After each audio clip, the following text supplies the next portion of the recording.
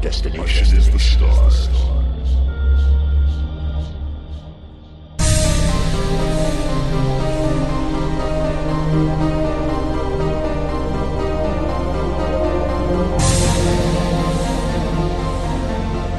Hello and welcome to the Sci-Fi Roundtable. I'm John Cronshaw. I'm Shane Thomas, and our guest today is Dr. Wesley Britton, and our topic is blind authors and characters. I'm Dr. Wesley Britton. As you mentioned, that blind authors, I have a disease called retinitis pigmentosa. That's hereditary and progressive, and it kind of hit me in my mid-20s. When I was going to college, as a matter of fact, about 20 years ago, it just disappeared off the radar screen. So I use speech software called JAWS to be able to do just about everything that I do creatively. As a writer, I've been writing since the mid-'80s. Back in those days, I was earning my MA and my PhD. So all my writing for the first 2 decades, the 80s and the 90s, there's a lot of nonfiction. Scholarly articles, essays, book reviews, that kind of stuff, until the early 2000s when I put out 4 nonfiction books that were about fictional espionage, 2 on spy TV shows, 1 on spy movies, 1 on spy books and movies.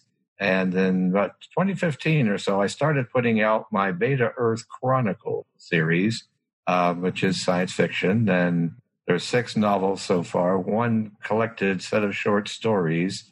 This year, I'm keeping working on short stories because that's given me possibilities and places to go I hadn't thought of before. It is a great opportunity to branch out from what you normally do. Our fellow knight, Rick Ty, had quite a few questions, and so we'll start the conversation going right down the list. So I guess you already covered this. He asked if you were blind from birth. His second question was, do you have some sight, such as light or dark? or Not anymore, because it was a progressive disease. So for years, different stages. At first, it was kind of color blindness. What hit night blindness was the first big change. And then tunnel vision, because RP eats around the retina of the eye in stages and clumps until, about 2000, when I moved back from Texas to Pennsylvania. It was all over then. I had some light perception for a while, and I guess I still got light perception. You can't cause it sight. It has to be bright sunlight. I wouldn't know if a room light was turned on or off. In fact, people have talked about walking past my house. It's always dark up there. There's never any lights on. That's true. Might as well save the money.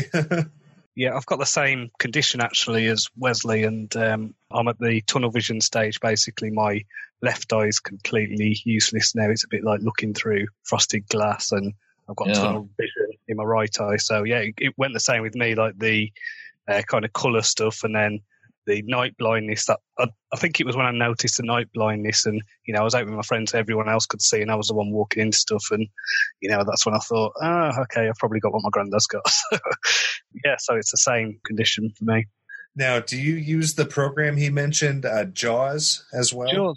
I don't use JAWS. I use one called ZoomText. Okay, you can still see the screen then. Yeah. So, it's got some speechy elements to it that I use. But, yeah, I'm still on that. And I did use one called Supernova for a while, but didn't like that as much as ZoomText. So, went back to ZoomText.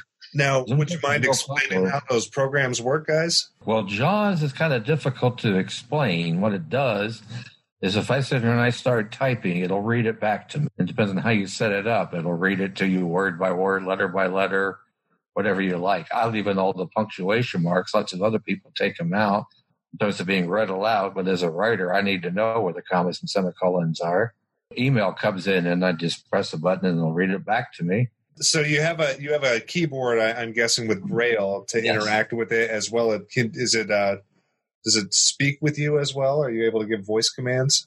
I don't really have much Braille. I have a few keys Braille, so I can find Enter and Tab and F4 and F12 really quickly in different places.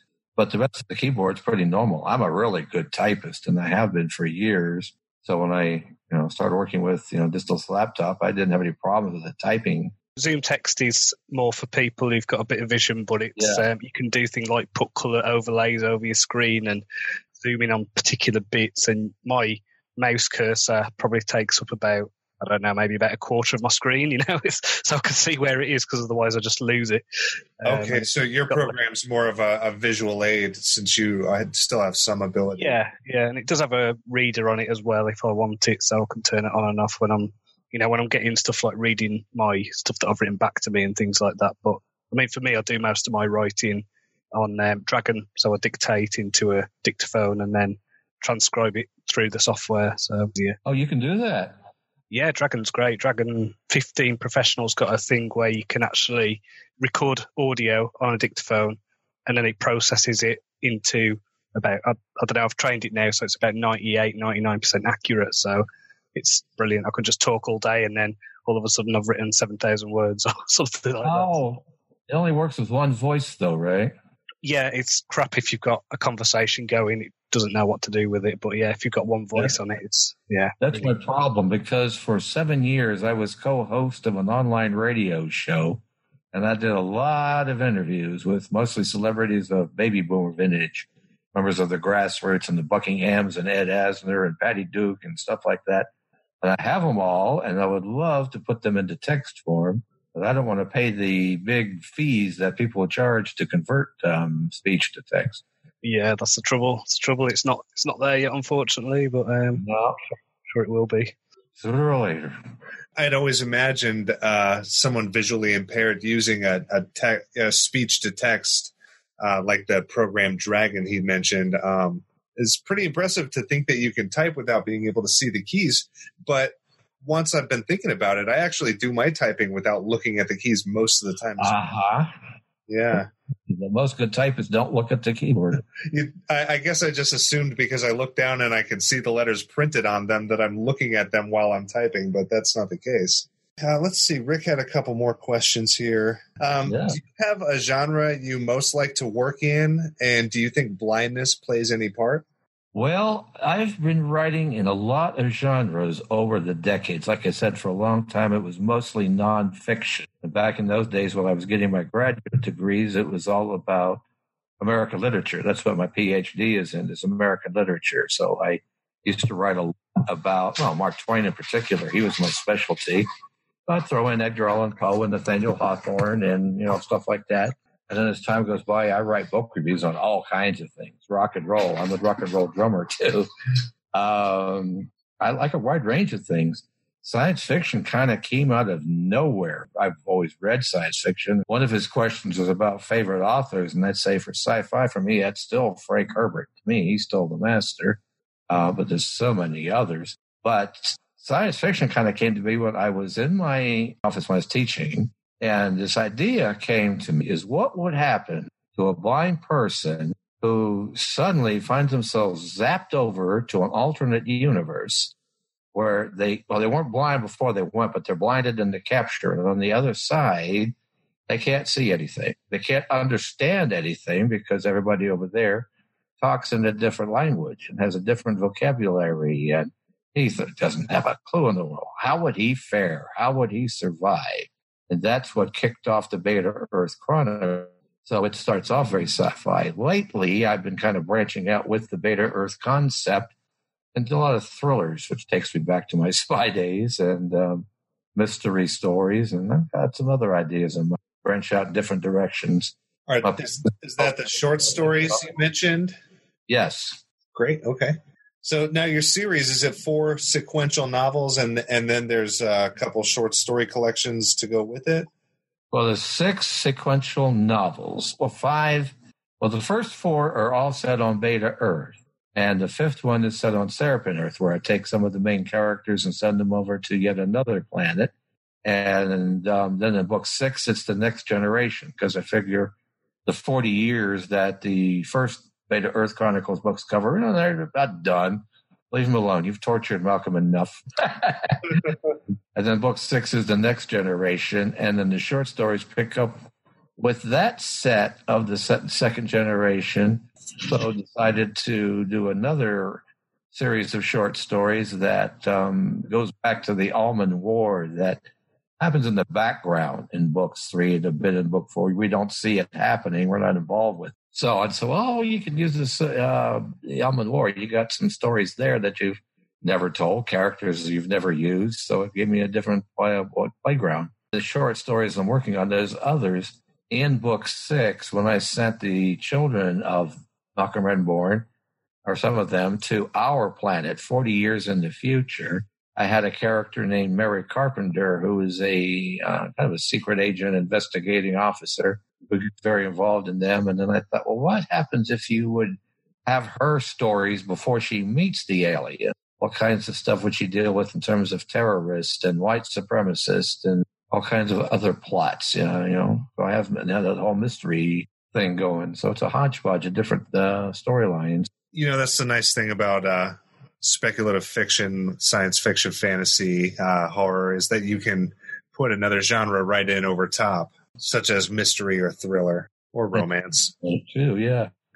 John, do you feel like your blindness plays any factor in the genre that you write into? The first kind of proper short story I ever finished was a steampunk story about a woman whose husband had invented a helmet for her and left it when he died that gave her sight, and it was like this kind of massive kind of steampunk H.G. Wells kind of story. That was pretty good, and it was just about her getting a lot of crap for wearing a stupid helmet around, Victorian London and stuff. Wow, it sounds like Geordie LaForge in the Victorian era. Yeah. It's a fair assessment. And then my post-apocalyptic series just doesn't have anything to do with it at all, and neither does my fantasy series, but I did write a sci-fi game lit kind of novel, so it's set in a game world. I'll say it's a bit like, Ready Player One kind of setup, where it's set half in a video game and then the other half is set in the real world, and it's about a teenage lad who's coming to terms with going blind, and he has to kind of learn how to get around the world. So that's the kind of real world story. And then in the game world, he's able to see the video games because he's got this thing called a B chip, which is basically, he can't see the real world, but he can see virtual worlds using this chip. And because he's got this chip, he's basically immune to this thing that this hacker's using to destroy the game. But he's also the worst player in the game, so it's kind of playing on that. It's like he sucks as a player. He's terrible, so he's got to go on this kind of hero's journey. Wow, that really reminds me of when you see somebody super powered fighting in a movie and they're beating everyone, but their martial art ability is horrible. He's off. It's like, wow, if you trained and you had all this ability, it would be a whole, this whole huge thing. Instead, you're just kind of a superpowered blundering through it. Yeah. And you think that anyone that's got even a modicum of training would be able to take them out straight away as well. Yeah. And they always fight just the regular assassin or some, super trained guy. And that person gets kind of close to beating them. And you got to think, well, gee, wouldn't that be a warning sign that superpowers alone aren't enough? You also need to, you can all train to be like Batman or Daredevil. You don't, just because you have a power doesn't mean you can't be good at anything else. So my whole trajectory is completely different. There's nothing superpowered about Malcolm Redbourn. He's scared to death. In terms of blindness, something else that kind of forced me to do in the first book, and I kept it up for the first 5, is he couldn't be the primary narrator because he can't see what's going on around him.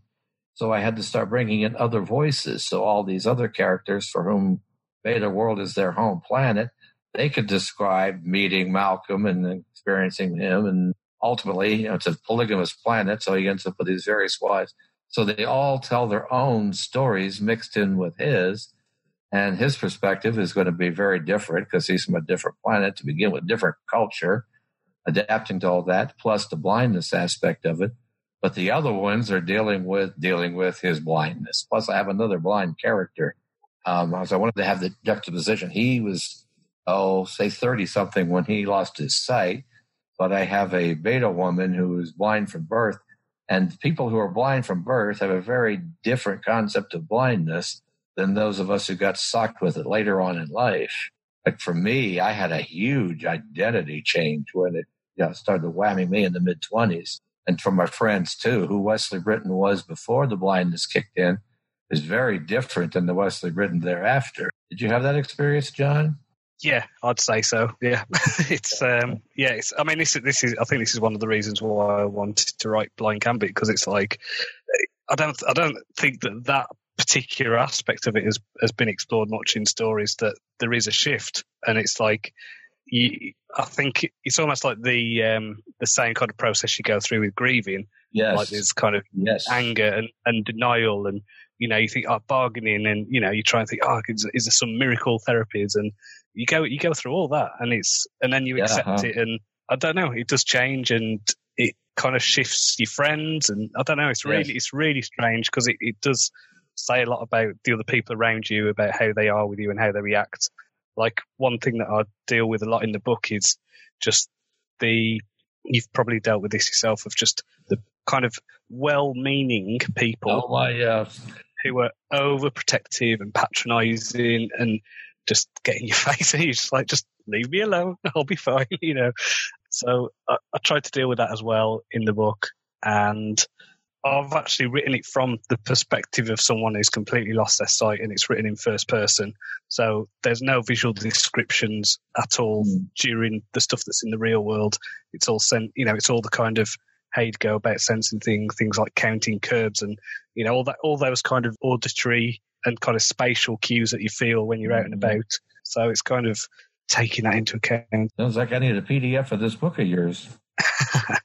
Yeah, I could sort you out a Moby or whatever. Yeah, that's fine. Yeah, I need to get an audio book done of it, but I'm writing a second one now, so I want to do a kind of bundle of books 1 and 2 for the audio book, because I think it'll probably come up at because it's a 55,000 word, maybe 60,000 word novel, so it's going to come up quite short as an audio book. So, are you going to record your own book, John? No. That would be wild. Yeah. I have done that before. I did that with a non-fiction book, and that was no fun. Though I've promised myself never again, but I don't know. I've said never again on a few things like that, and I've just done them because I got a microphone and headphones set up because I was considering doing that, and I did some of my short stories. And then I thought about doing some of the novels, and I decided definitely not. I'd rather spend my time as a writer writing than reading out loud. Yeah. ACX does a royalty split thing with narrators, which I did for my Wasteland series. So I've got audiobooks for that are really good. So. Oh, great. Yeah. Do you, both of you listen to a lot of audiobooks? I know I do because I drive a lot. Yeah. States. Are you guys in the States or are you in England? I'm in the U.S. and he's in England. Oh, okay. That's what I was wondering. Yeah, here in the States, we've got the Library of Congress BARD program where they have 8 million books. I don't know. I just made that number up that you can download. And I have a little device that's called a HumanWare Stream. And you can download those books into it and read it on that stream. And I carry that little thing everywhere I go. I'm constantly reading, just in. So that will convert. That'll convert the text file into synthetic voice. Yes. Okay. Yeah, I have an app on my phone that does the same thing. Yeah. Yeah. So when I'm not listening to something on Audible, I'll plug in. It's called eReader Prestigio or Prestigio, and you just put an MOBI file in it, and you can hit the little there's a little speaker icon and click it, and then it reads to you. Sounds like the GPS lady. Yeah. No, I didn't know about that until he suggested it, actually. So I've been listening to a lot of books that I couldn't get on audio, because I listen to a lot of audio books. And in the UK, we've got the Royal National Institute for the Blind Library. So they have a lot of audio books. So, yeah, it's like having Audible, but for free for blind people. So, plus, I do a lot of book reviews. So if I mentioned PDFs earlier. So I have a lot of people send me as PDFs because I can convert them into text files I can put on my streams. Yeah, how many do you do a year? Oh, golly. I couldn't answer that. Sure. Yeah, I think in 2016 was my biggest year. I think I got about 60 that year. And then 18 was a little less. I think I finished at 30 or 40. And then so far this year, I'm at 20. About the halfway point. Yeah. I only know because I set my Goodreads goal. Yeah, and podcasts as well. I listen to a lot of podcasts, so it's Is it mostly fiction? For me. I listen to quite a few fiction podcasts actually. There's some really good ones out there. Really like the other stories, and Lightspeed magazine is a really good SF one, and Clark's World as well. Don't know if you know them. I used to listen to podcasts quite a bit. I think that was the year my book reviews took the slump. It was a lot of Joe Rogan Experience, and then Tim Ferriss does kind of self-improvement type of stuff. Yeah, no, that's good. Yeah, and listen to a lot of Kevin Smith stuff. That was mostly just humor and more or less reminiscing on his movie career. He's done some good films actually. I really liked his what was it, Mallrats? That was classic back in the day, and Clerks. Oh, sure, well. Yeah. I even enjoyed his more recent stuff. There was one with his daughter and Johnny Depp's daughter, and they're at a gas station in Canada. That was a funny one. And I got to say, the one called Tusk was really disturbing. Yeah, I've not seen that one. Yeah, if you want to be creeped out, it would be the one to go to. Excellent. Do you guys watch a lot of movies for the blind where they have sort of a narration? I love the headphones where you put them over your ears and they'll read an audio description. At a movie theater? Yeah.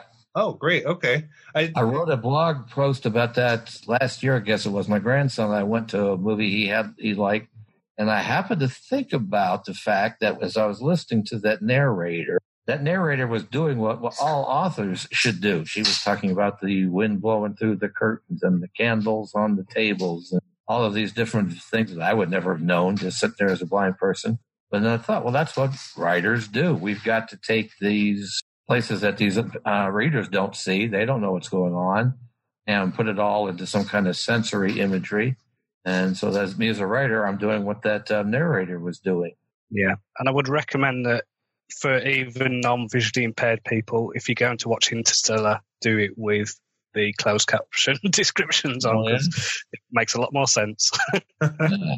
Yeah, most of mine and Jenny's TV time is after the kids' bedtime. So if we're going to watch a movie, it's usually with the captions on. That way we don't have to have it too loud. The audio description stuff, I think Netflix do quite a lot of their stuff now has that. So great.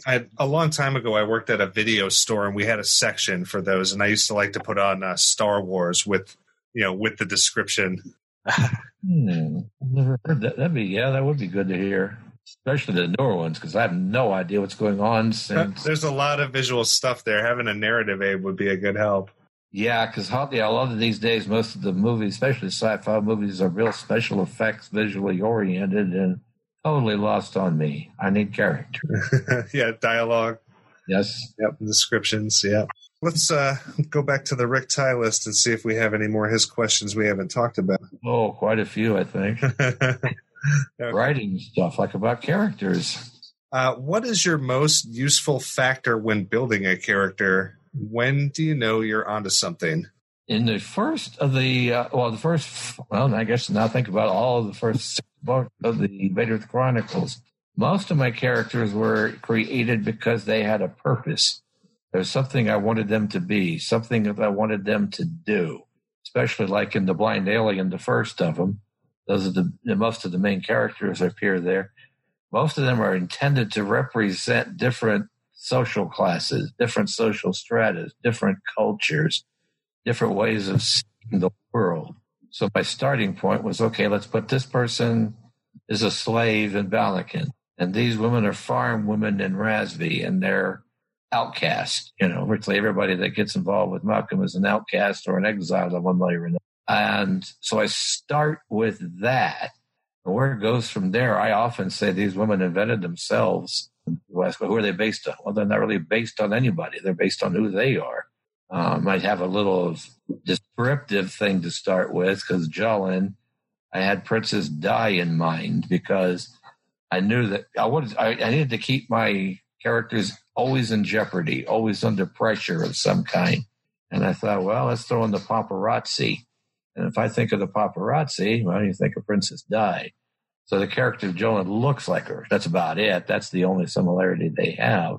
But, that's just a point to start with. And then from that point on, they honestly created themselves. I can't think of a better way to put it. Yeah, it sounds like you focus the plot on characterization and just let them kind of come to life. Yes. Well, what are your thoughts on artificial or augmented senses? I don't do a lot with that, not until book 3 when we have the mutant Suspiria. And a new storyline kind of kicks in when she's got that. But my science fiction is a lot of ways not traditional because it's a different world, yes. Different cultures, yes. But there's no spaceships running around. The robots are pretty primitive stuff. No exotic weaponry. It's all about people and their interactions, how they deal with the pressures that the world throws at them. And genetics is a big thing that's going on. There's not a lot of, I don't have any super people, very few, until Suspiria and then her sons got enhanced powers, but it's not a dominant thing, if that's what the question's asking. That makes sense? Sure. Yep. How important is sound in your work?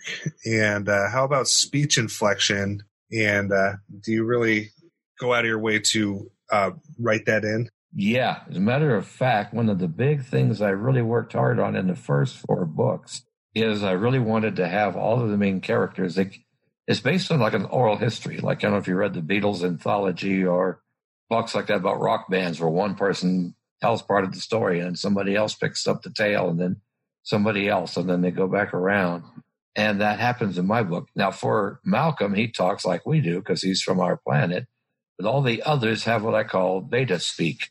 That try to create a language and a dialect that is very readable and understandable, very much with the active verbs instead of, I understood that.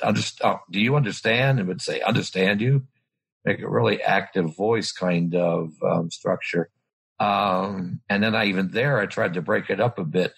The more educated characters talk in a certain way, and the less educated characters, like the farm women, talk in different ways. So I put a lot of effort into that. I did the first 4 books, and I threw all that in book 5. His next question is kind of a good follow-up. Do you have a preference between writing dialogue and writing description? Yeah, dialogue. I prefer. Description is a pain in the ass. I'm with you. The one advantage to writing about a different planet is I don't have to make it fit a lot of, our reality. But that's one thing that kind of struck me when I started writing about the kids going over 40 years in the future, and they're going around from Jamaica to the middle of the U.S. somewhere and then up into British Columbia. All of a sudden, I had to start making the descriptions fit what we know, what our planet is like. So all of a sudden, research started coming into play. So I had to start doing a lot more description based on reading what I was reading, as opposed to on a different planet, you can mess around a lot.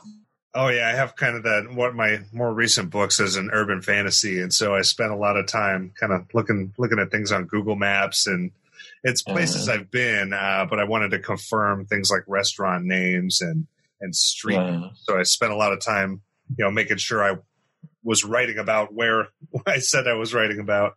And that's something you don't have to do if you've invented another world. Yeah, that's right.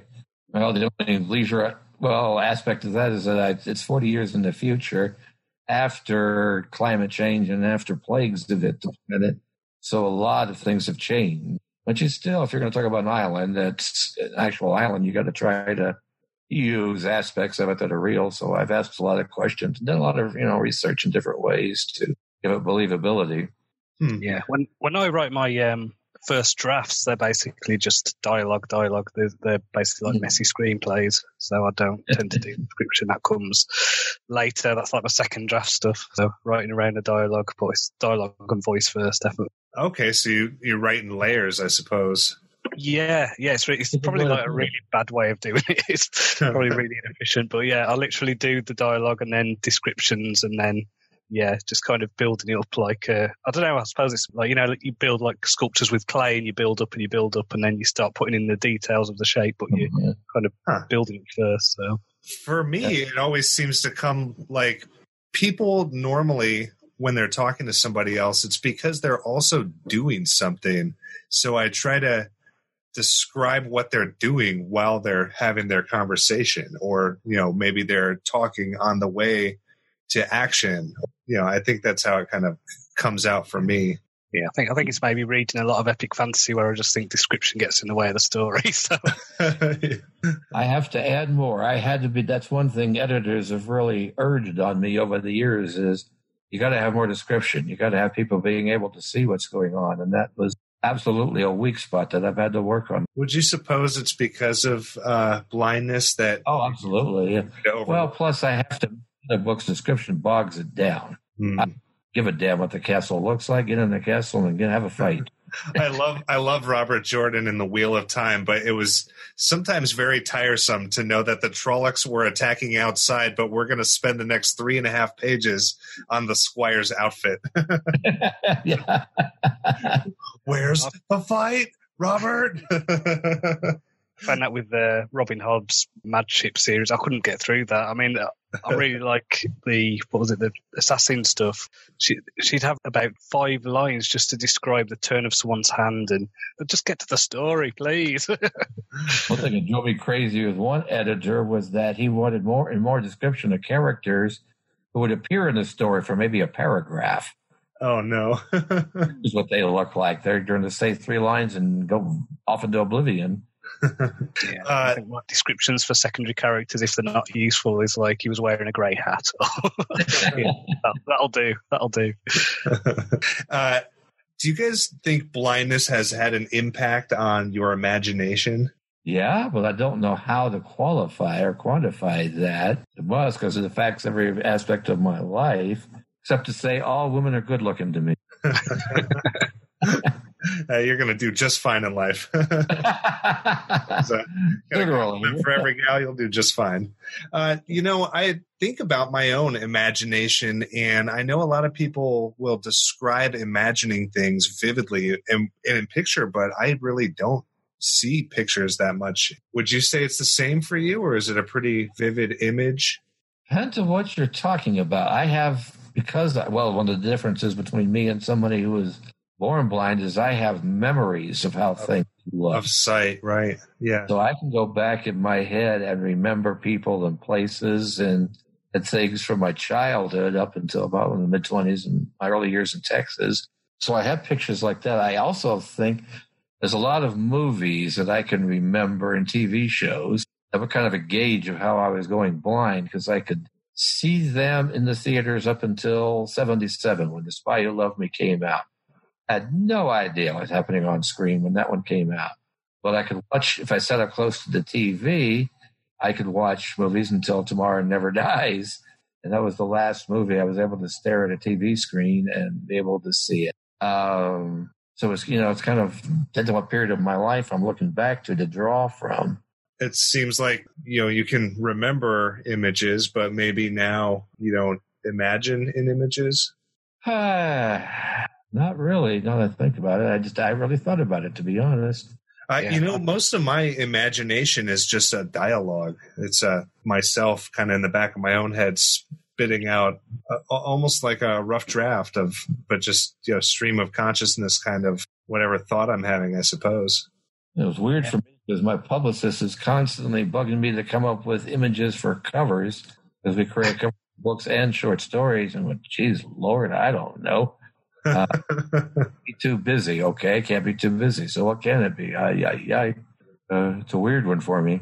Yeah, I think mine sounds like a cross between the both of you, because my imagination is primarily visual. So I know with my Ravenglass books, like I can picture the palace, I can picture how it's laid out, all the towns, all the cities. I don't draw maps or anything. I just know what they look like and know how they're set out.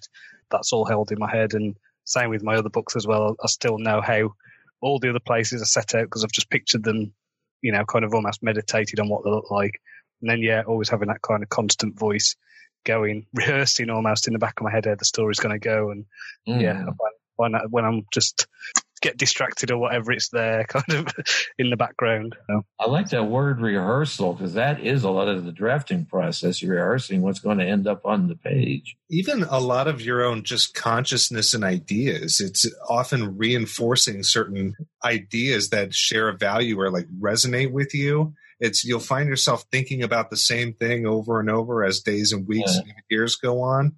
And that's a bit of a rehearsal for you to kind of calibrate yourself and your ever-changing value system. Yeah. I'm going to remember that word. That was a good one. Thanks, John.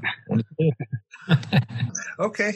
Well, geez, we got through all of Rick's questions that he was kind enough to volunteer, and it took us pretty interesting places in conversation. Wesley, is there anything else you want to share? Well, I would have I guess you got all the links that people can go to find things, right? Oh, sure. Yeah. Do you want to call out your main website or anything? Well, my main website is www.drwesleybritton.com. Great. Yeah. And everything else you provided will be available in the show notes. So they'll be able to follow you to Facebook and wherever else you'd like to direct them. I'd say this year, folks, check out the short stories. There's, like you said, 2 different threads. One of the Mary Carpenter mysteries that are 40 years in the future. There's 1, 2, 3 of them so far. This was at 4.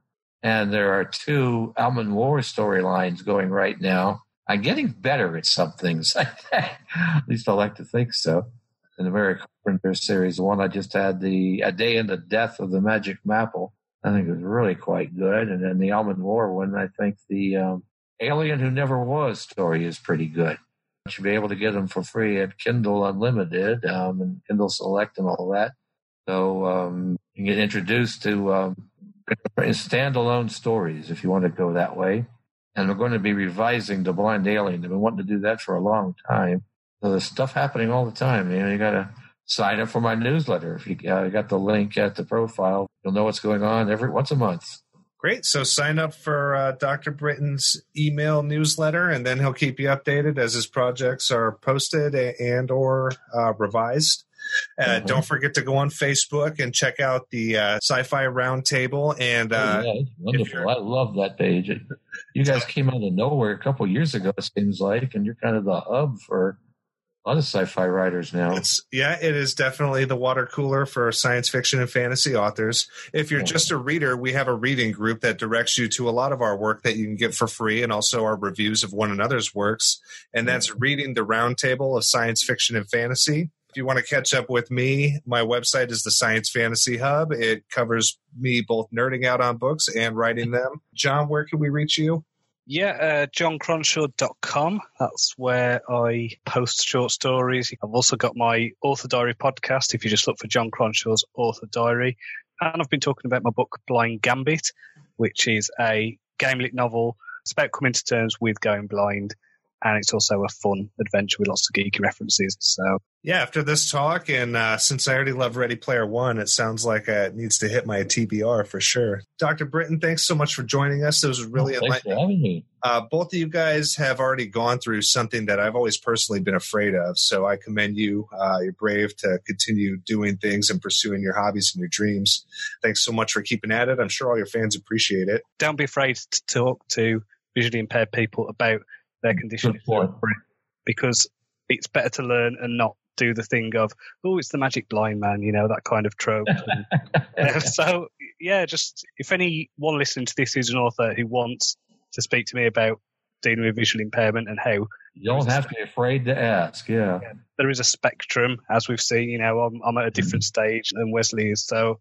Yeah, do reach out, because it should be something that more writers deal with, and it's part of this more diversity in fiction, but doing it in a way that's not cheesy and tropey. So thanks, that's big, and he's on the Sci-Fi Roundtable, guys. So look for John Cronshaw there if you want to kind of deepen your own writing game and really accurately describe a blind character. He's here to help.